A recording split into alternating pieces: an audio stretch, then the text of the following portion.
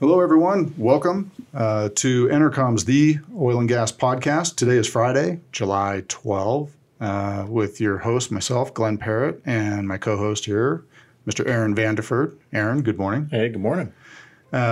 We are very fortunate this morning to be joined in studio today by the former chairman of the Western Energy Alliance and the current board chairman of COGA, the Colorado Oil and Gas Association, and president and CEO of the largest private oil and gas operator in northern Colorado, Great Western Oil and Gas, and Mr. Rich Frommer. Rich, thank you for being here.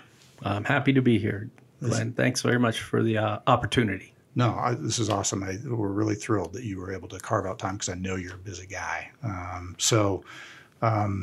We're just thrilled for the opportunity. So it means a lot, especially as, we kind of talk about things as to what it means to be an operator in Colorado today and, the current environment that we're in. But kind of before going down that road and everything, just for listeners who may not be familiar, can we get a little background about yourself? Oh, you bet. Happy to. So you're not originally from Colorado. You're from New York. Is that right? Born and raised native New Yorker. That's correct.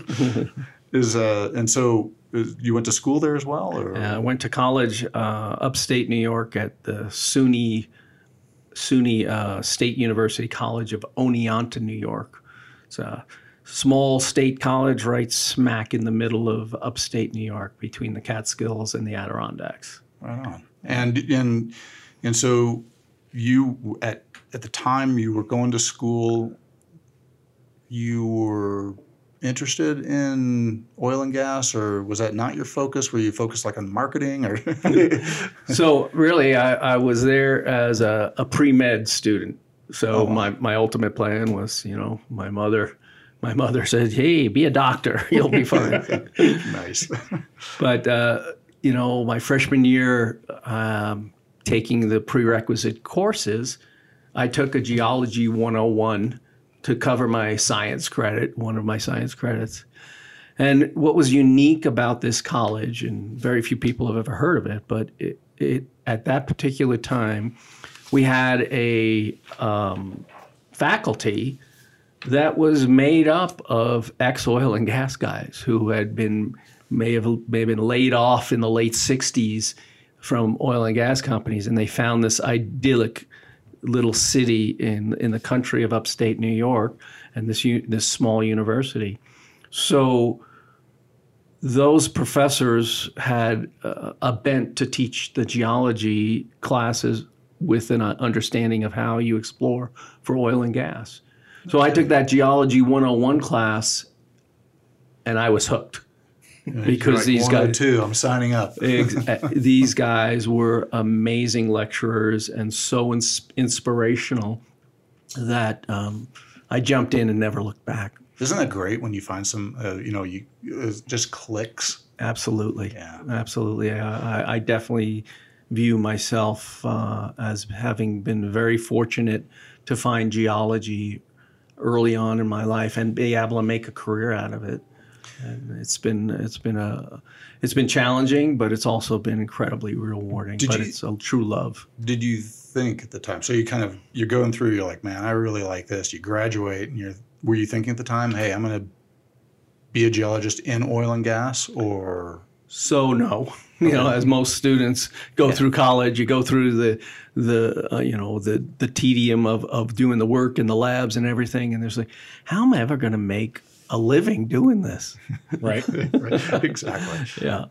There was no early light bulb that went off, and our professor said, look, we've given you the skills to find oil and gas, but nobody's coming to this school to recruit you. Right. Yeah. So here's what you got to do. You've got to go to New Orleans, Houston, Dallas, or Denver and start knocking on doors. And that's exactly what I did.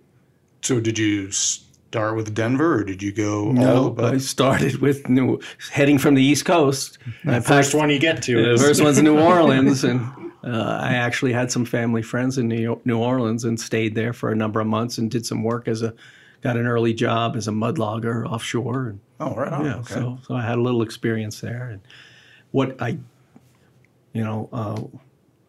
worked my way through college, right? Okay. And I had 2 jobs in college. One was driving the college team bus around New England, and the other one was the manager, the school that had its own ski area. So I was the manager of the ski area. So I had keys to the snowcat and the lift and the bus. and the bus. So I was a popular guy. I hired all my friends, to work at the ski area. You had the keys to fun. It was a fun college life. Yeah, for sure. And so, how did you end up in Denver? Obviously, there's a skiing component to it, but that probably wasn't the driver that got you. Well, actually, it was. After you spend a few months in New Orleans, especially in the summer, you can start to have a desire for cooler climates.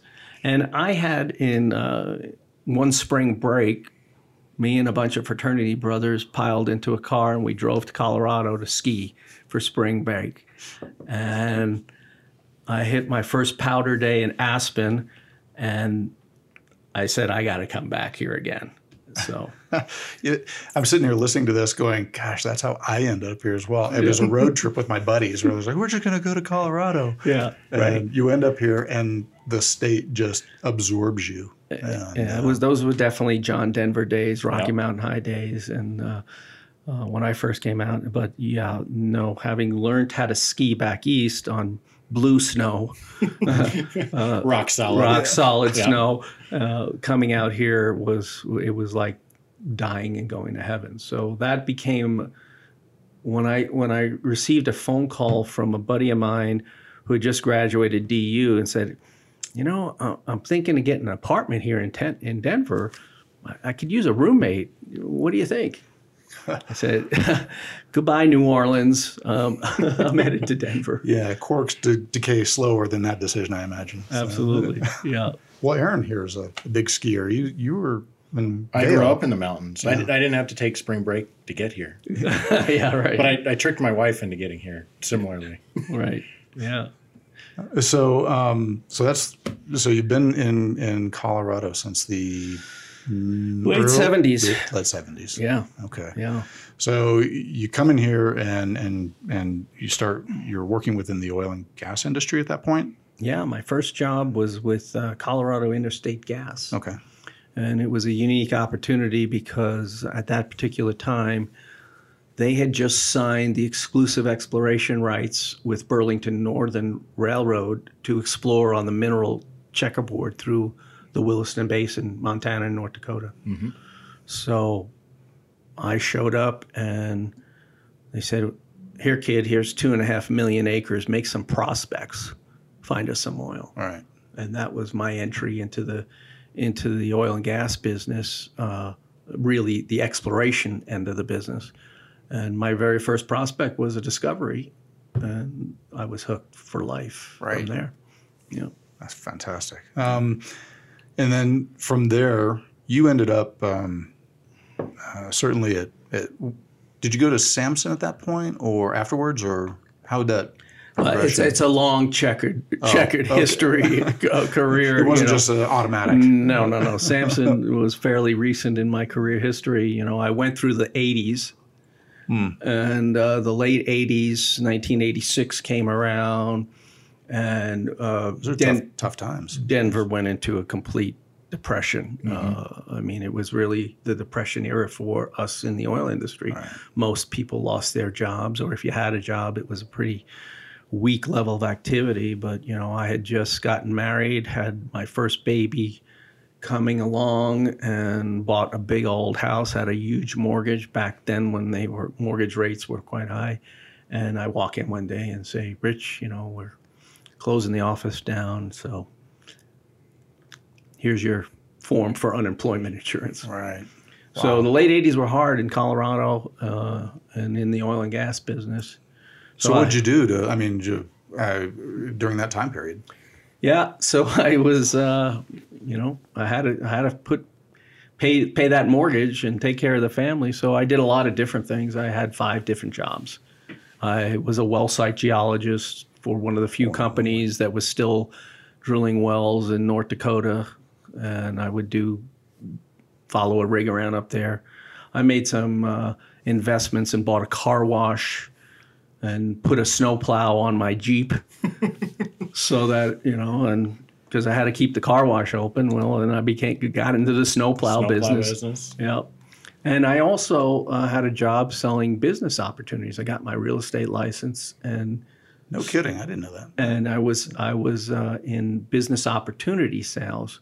So that was really kind of my MBA training, because I had to look at companies' P&L statements and balance sheets and evaluate and value everything from, back then it was video stores, to major manufacturing companies. Family-owned businesses were typically the thing, and the business ran their course, and the owners wanted to sell out. So that was the business I got into, and I got quite an education and on the business side there. So I'm sensing a theme of multiple jobs. You still have a lot of different ones, and finding a way. And so when you think about oil and gas, and I've been in this industry for a short period of time, the past decade, we tend to find ways in oil and gas to overcome different hurdles. And so now you're at the helm of Great Western, CEO there. We've certainly, are in the environment where we've started to have more of a dialogue here with the community. Tell us a little bit about Great Western and your role there, as your past, as we've led up to, kind of shaped where you are today. Yeah, sure. So obviously we are a reflection of all our past experiences. And so actually some of those difficult times prepared me quite well for future managing a company. When I started at Great Western, oil was trading at $100 a barrel. We went through the $28 a barrel too. I had to manage through that. But,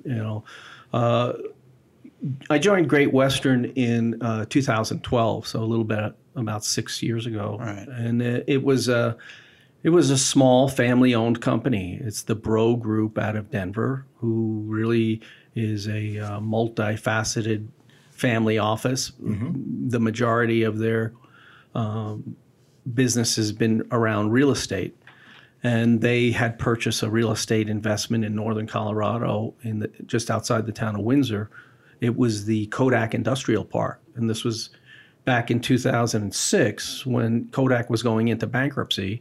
They acquired that property and the industrial park and about 5,000 acres of land.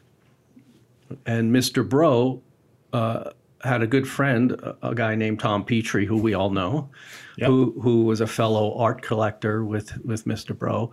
And Mr. Petrie said, well, Pat, make sure you get the mineral rights under those 5,000 acres because you're in Wattenberg Field. Right. And Mr. Bro said, what are mineral rights? So that was the beginning of Great Western. And so from 2006 until the time I joined in 2013, they had been a small vertical driller and had drilled a number of wells and had, when I joined, it was less than 2,000 barrels a day of production. Gotcha. And where are you guys today? Over 50,000. Yeah. So some tremendous growth. Yeah, we've had a great run. So one of my first jobs were to stop drilling vertical wells and convert this to a horizontal driller. And my experience and my team at Samson, the previous company, we had drilled hundreds of horizontal wells. So was that your mandate going into Great Western? I think the mandate from Mr. Bro was fix this company because it's not going anywhere, and that's exactly what I had done in my career before: is build companies with a starter kit and build them into, my previous example at Samson. I opened the Denver office for the Schusterman family here in 2002, and we had made a small acquisition in Wyoming. when we sold that in 2012 for $7.2 billion, 4 of it was allocated to our Rocky Mountain division. So we had over 1 million acres from North Dakota to New Mexico. And so Mr. Bro hired me to grow the company. And similar, so from a leadership perspective, are they always the same challenges that, you're like, okay, I know what needs to be done here as we go from vertical to horizontal, or is it, completely new set of challenges that you deal with? Yeah, well, I've always been technically oriented, so most of my challenges through most of my career have been on the technical side. Since I've been with Great Western and all our assets are in Colorado, all my risks are above ground now. Right. Yeah. So our challenge is we're doing amazing things technology-wise below the surface, but my learning curve has had to be dealing with the issues on the surface. Yeah. Well, let's dive into some of that, because I think you're at a really interesting perspective, and one of the reasons why we wanted to have you on this podcast was, talk a little bit about the state of the industry and the Colorado energy perspective, given some of the government initiatives that have taken place, and some of the perspectives that folks that aren't living this Colorado oil and gas market every day may have, and maybe get a little bit of a reality check. So certainly from your seat as a CEO, and then also on the board at Koga, can you kind of explain a little bit of what's going on here in Colorado from your seat, and how is that dialogue having to take place? So obviously things took a dramatic change after the last November election, but even prior to that, Colorado has always been a leader on the regulatory front. Back to Governor Ritter's days, right. The operators and producers in this state have always done an amazing job of complying with ever increasing regulations. And we do that every day, but we've done it mainly because the resource here in Colorado is clearly one of the best in the lower 48. Yeah. We have some of the lowest break evens in parts of northeast Colorado that compare with the best of the best in the Permian Basin. So there's the prize is worth the effort. But what's grown here is that, we as an industry more broadly, we've just continued to evolve. Like you say, we face challenges every day and historically have overcome challenges. And we rise to those occasions. So our social license to operate in the state of Colorado has increased our efforts every year. I think this industry, in Colorado in particular, industry has proven willing to work with their communities to move that ball forward. Oh, absolutely. Yeah. Absolutely. Like from my perspective, not just from what Great Western does, but, representing the other 300 member companies in Koga, I see every day the efforts and the thoughtfulness that these other companies put into their operations in Colorado, and it's unprecedented. It's really, I coined, you might have heard me coin the term, in Colorado, we have to operate meticulously in order to be successful.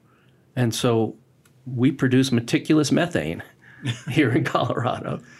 I did see that. It was, you do have a presentation on out there, the state of the industry market from the Colorado energy perspective, which was very interesting. And part of the reason why I wanted to talk about that a little bit and expand on some of those themes where we could. And I guess that as I'm kind of thinking about this and one of the things that we were saying is, all right, the oil and gas industry is continually evolving and reinvents itself, finds ways to make money through all these cycles. What needs to happen now? Yeah, well, I think what really needs to happen now is that we can't, number one, afford a hiccup. So we share best practices amongst all the operators. This is something that KOGA's driven, operator committees, that we actually now share best practices so that we can understand where risks are and how we mitigate those risks. And we do a great job of sharing that amongst the other operators. What also has to happen now is that, we have to live in the 181 world. And the 181 world, the overlying principle there was increase public health and safety and allow for more local control. Well, we've been doing that all along.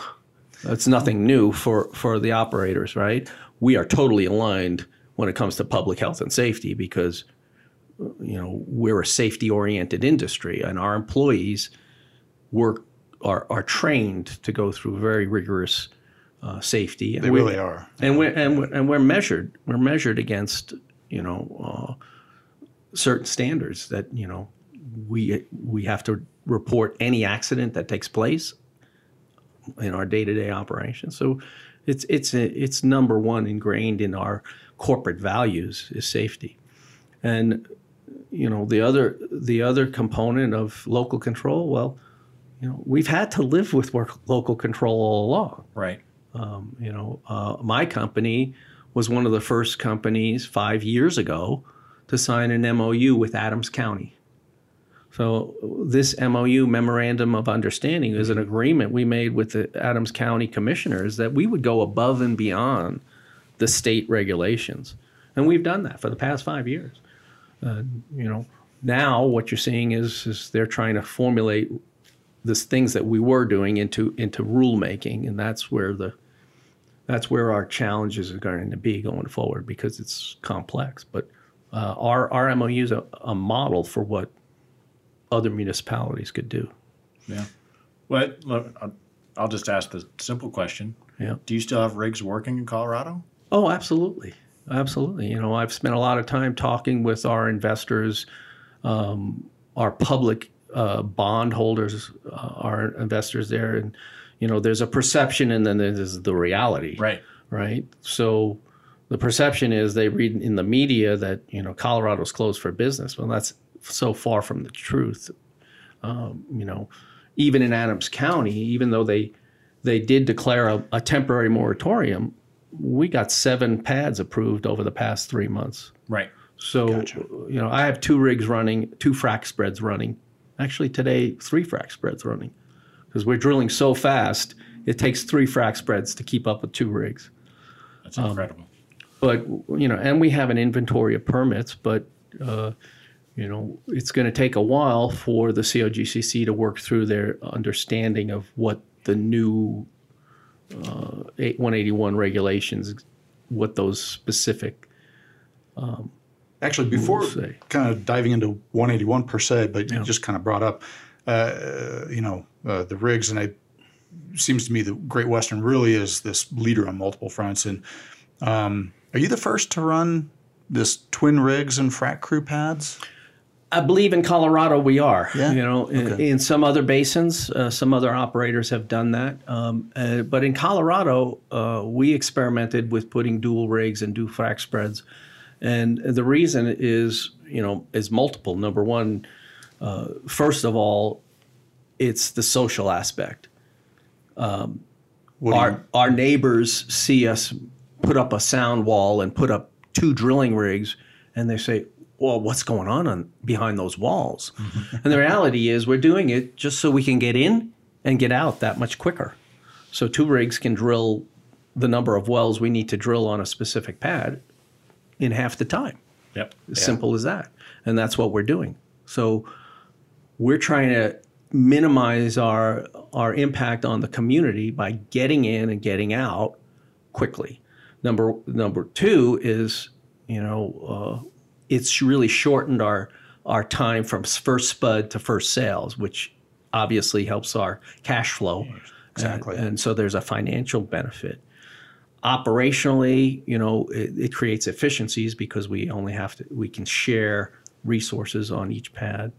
And then we think it does a better job of with the parent-child relationship on the multiple wells we drill on a pad. Okay. Yeah, minimizes some of that impact.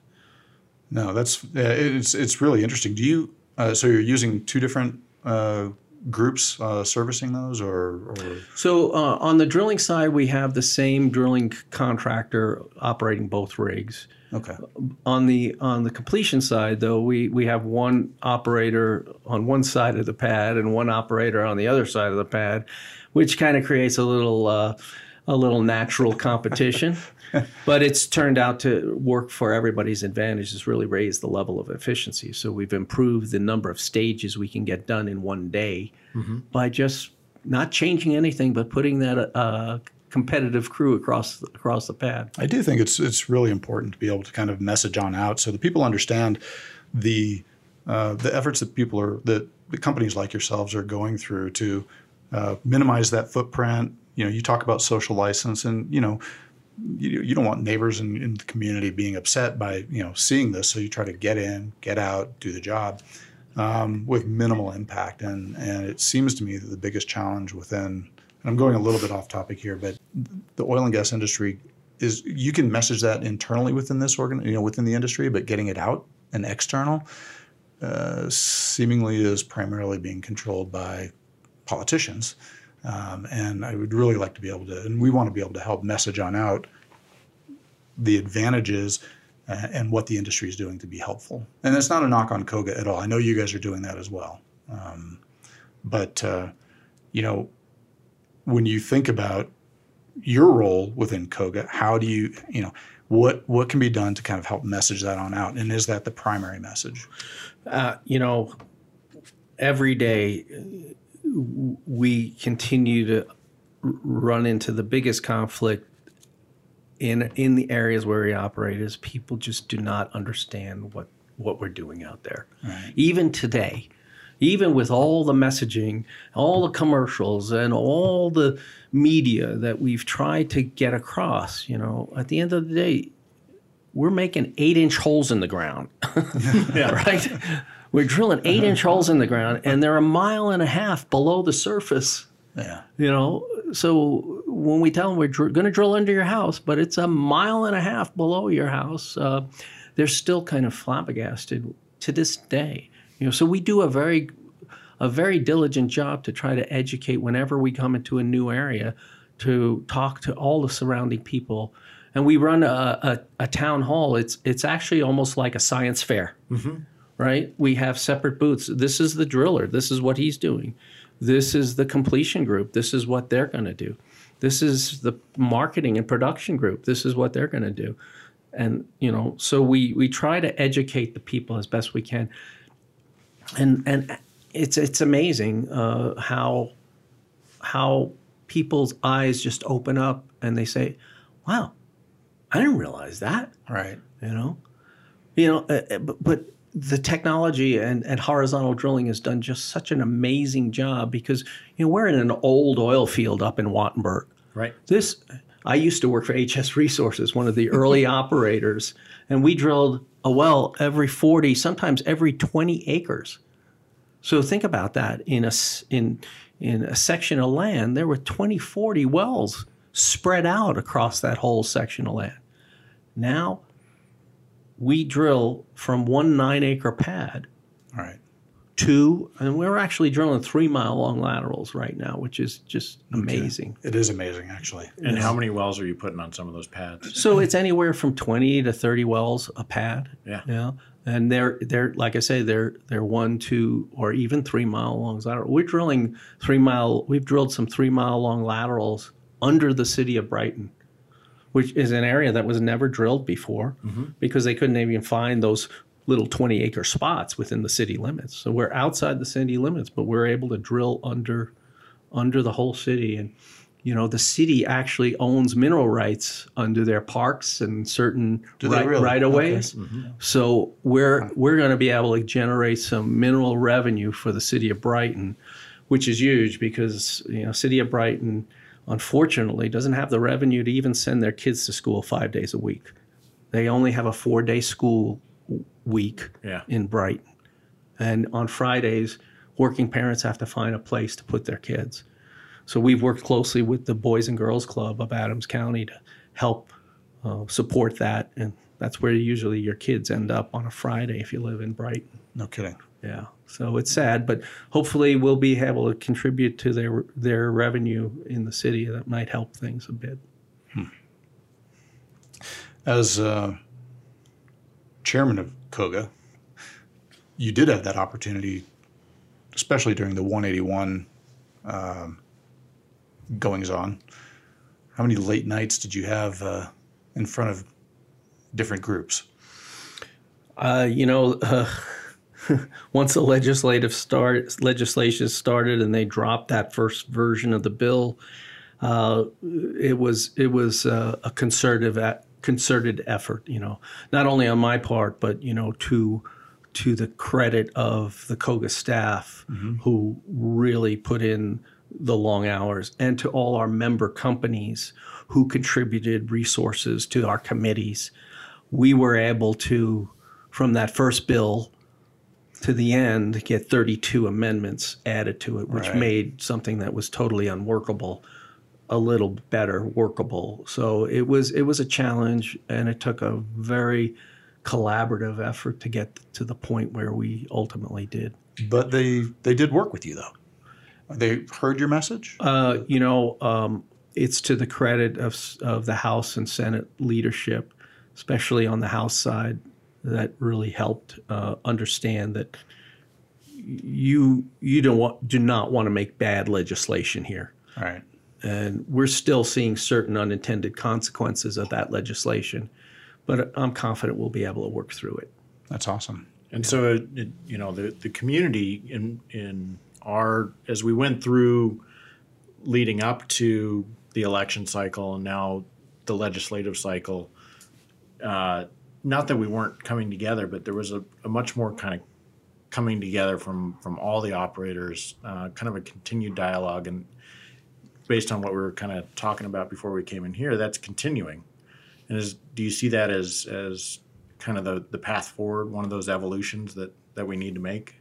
So I saw that as one of my number one jobs in my role as the chairman of COGA is to kind of herd the cats.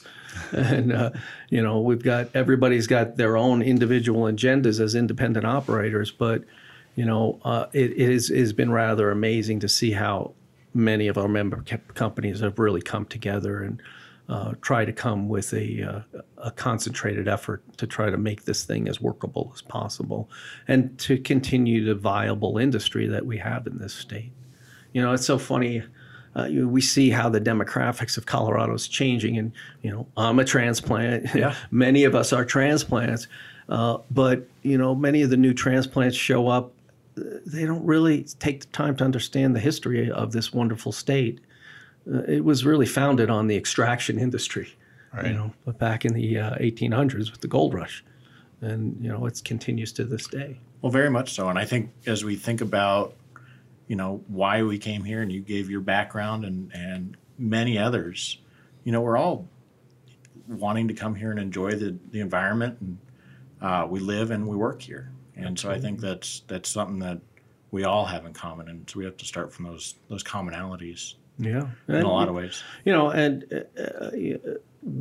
Back to the November election when we had the ballot initiative, I thought it was really interesting for people to note, we defeated that ballot initiative, but it's interesting to note in the areas where we work, it was defeated so handily. In Weld County, it was defeated 75-25. In Adams County, it was defeated 65-35. I mean, these are the people who are impacted by our business, but yet they were supportive of our industry. And I think that tells a lot. Yeah, and even through Weld County's actions after 181, and they seem to be very supportive in working and making sure that they're an advocate for the industry as well. Well, they've just been the beneficiary of this amazing, fortunate resource that they have in their county. Were you surprised by Adams County on the moratorium? I mean, just it seemed a little reactionary, but maybe it wasn't. Maybe I'm misunderstanding. I think it was really driven by their staff and their concern that they were going to be bombarded with this rush of permits at the last moment before the bill was instituted. Right. And so I think that was a valid concern. There's a small staff there, and they were concerned they were going to have to do this inordinate amount of work. But I think our relationship with Adams County is very good, and the fact that they said that they would continue to work on permits that were already in the mill, I think that was a testament to their ability to be honest and straightforward. And I think they're committed to have this short-term moratorium not extended. Right. So pumping of the brakes, as it were. Yeah. So, yeah. Okay, and that's fair. Yeah. How about Boulder County and their moratorium? Boulder County obviously has a different mindset about oil and gas. Unfortunately, there's not much oil and gas there. But on easternmost Boulder County, there's many of, like I mentioned, those historical vertical wells. Mm-hmm. I really think they're missing the boat, because those would all get plugged out and all that surface area would be recouped back to open space and replaced by one 9 or 10 acre pad. So it seems like they're forgetting the forest for the trees. It would actually clear up much of their eastern portion of the state. And if they were allowed to use horizontal drilling to recover the remaining resources. So, I think Boulder County obviously has a different mindset when it comes to just fossil fuels in general. Right. So, you're not going to change them. But, my attitude is when they stop buying the products that are made with the resources that we produce, I think then we can do without our industry. But until that happens, they're still using our natural gas and the products that are made with our oil. Yeah, and there's still a dialogue to be had. And I think, we've shown as an industry that we continue to show up and work to try and have that dialogue. Yeah, I think that's important. Yeah. Yeah, I've never actually seen any company be like, we're not going to, just leave us alone. We're not going to talk to you. I think most companies that we've dealt with are fairly straightforward. Absolutely. We're not going to force our way in. We're going to try to kind of do the collaborative things that we do to find the least impactful way to do it. And we have the technology to do it. Speaking of tech, and I kind of glossed over it earlier, we were talking about Great Western in particular, and not to get away too much from the regulatory aspect, but I did want to touch on, because I absolutely love oil field tech, and you guys are really, I think actually you really do embrace technology to improve your efficiencies, and I think not only just downhole, but if I'm not mistaken, on your website you guys talk about this sort of emissions grid that you're trying to implement, use drones and stuff like that. And, right. Tell us about that if you could, because I'm fascinated by that. Yeah. So even before 181, we were in the process of testing a number of technologies to monitor our pads for emissions, methane emissions. Obviously, that's the product we sell. Right. So we want to know when we're having emissions, right? So we're experimenting with a new technology that really we put a series of sensors around the pad, and it creates an algorithmic grid that can pinpoint any sort of emissions down to within 3 feet. So we can pinpoint it down to the specific valve that might be having a slight leak. But we're moving forward towards constant 24-hour emissions, and we've got those services on a number of our pads. And again, this is something we collaboratively worked out with specifically Adams County. It's interesting, this technology allows us not only to tell when we're seeing methane or volatile organic carbon emissions from our pad, but also it can tell when it's coming from sources outside of our pad. So, like natural or? Well, so some of our pads are very close to 470 highway. Gotcha. So you can see in the morning during rush hour when the emissions go up. Yep. And then in the afternoon during rush hour, the emissions go up. So, and that's all coming from the highway, right? Right.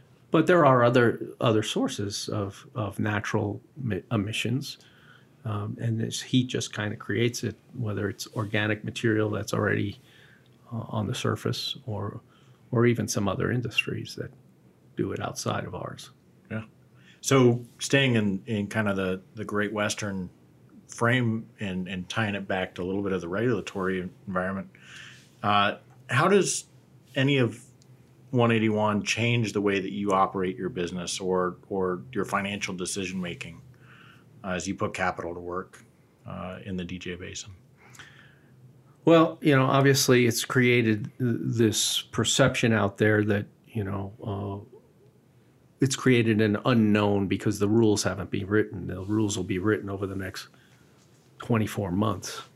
So it's going to be a process. But in the meantime, we're still working.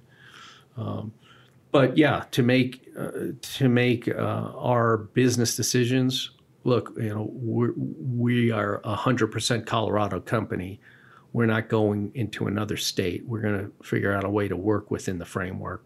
Some of the other larger companies, they have assets in other states, so they may be diverting capital to other states, just because they have the opportunity. We're here. We're not going anywhere. So we're gonna stick it out, and so we're gonna find methods.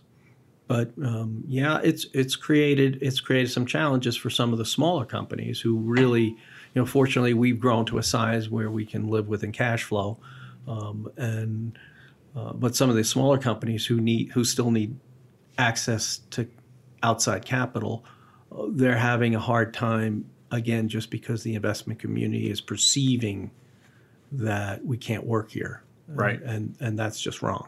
And that perception, you quantified as a number. How much money did over the past 12 months did? Well, if you look at the publicly traded Colorado companies, and you look at what it's done to their stock prices, I mean, it's almost $5 billion of value has been hit because of the investor sentiment that, why should I invest here in Colorado and take that extra risk when I can invest in North Dakota? It's a big number. Yeah, it's a big number. We need to fix that, and the governor is the only one that can really fix that. And how can he fix that? Well, he just has to say that the state is still open for business. Right. We're going to protect health and public safety, and we're going to protect individual governments' rights, but we're not shutting the oil and gas industry down because we provide almost $1 billion of tax revenue to the state coffers every year. Right, and Governor Hickenlooper, he showed real leadership, I felt, in working with the industry, and I think this is a great opportunity for Governor Polis to do that as well, where it's not leadership with a heavy hand, as might be interpreted by 181, but working in conjunction to satisfy both his constituents as well as industry for the overall benefit of the state. Because at the end of the day, everyone wants Colorado to be a great place to be, a great place to work, a great place that where the citizens are being taken care of, and we're still able to have an industry that matters. And that's really, when we look at it from, we're even having our, shameless plug, our oil and gas conference coming up here next month, where we're bringing in 2,000 investors from across the nation to meet in Denver and hear companies tell us how they're going to navigate through the remainder of the year, and message exactly what you just said.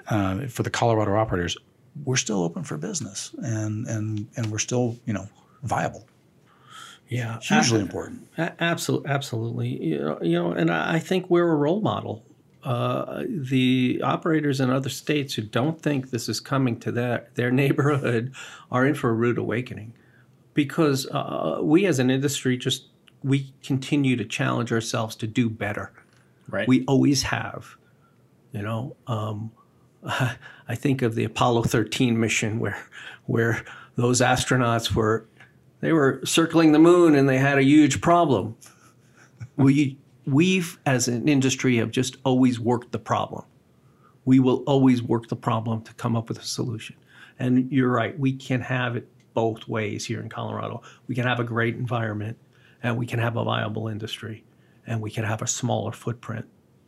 But we are fortunate that we have these resources that benefits the whole state. Yeah. I do have a question for you. It's a sort of the national level, because I'm at the opposite end of the spectrum of, hey, we want to work and we want to, really, we're proponents, everyone at this table, proponents of the industry. On the flip side, you've got the Green New Deal. Would you care to comment on that at all? You don't have to. It's fine to have aspirational goals, but clearly that's all that is. Right. The reality of that dream is not supported by the physics, right? The science, and we just don't have a way to go to 100% renewables without having a dramatic impact on our lifestyles. Yeah. It's just that simple. Until we have some major technological breakthroughs in whether it's battery storage, but I've always been in all of the above. I've had that conversation with Governor Hickenlooper for many years. We were supportive of all of the above. Solar is an amazing technology. Right. Wind, in the right places, it has its application. But I think we've missed the boat on nuclear. I completely agree. From just a physics of density, you can replace all those thousands of windmills with one small, compact nuclear reactor. Look, the Navy's got them running ships all around the globe safely. So, to me, I think we're really missing the boat on nuclear. And oil and gas, natural gas really is really been the sole source of cleaning up our air. I was shocked when I saw your presentation, and I don't know if we can share that or not. I'd love to if we can, but we can talk about that. Sure. You were saying that coal in Colorado. So Colorado is a net exporter of energy product. Yep. And yet, coal is our secondary, or the second largest component of energy. Yeah, well, still is more than natural gas. Our electricity is still generated. 45% of our electricity is still generated by coal-fired power plants. What's it going to take in 2018? Now, they have plans to terminate those plants over time. But last year, we still are generating a huge chunk through coal-fired power plants. I would love to see that go to nat gas. It would be a simple solution. But, again, it's still in economics. Investors made a huge investment in building those coal-fired power plants, and some of them are not that old. But they're going to have to bite the bullet. And it's easy. It's easy to just put a combined cycle natural gas powered turbine and hook it into the same wires that, the coal plant is already pushing electrons down the wire. Yeah, I found it. I was like, wow, what's it going to take for us to get there? And certainly there's obstacles, and as you mentioned, there's not only the investment aspect of it. There's the the human social aspect of it. People, I'm in this one industry and now I have to be in a different one as a potential issue. But I see there's such a huge opportunity. If people really are interested in having a win-win scenario of clean or cleaner energy sources, it just seems like it's such a natural fit. Yeah.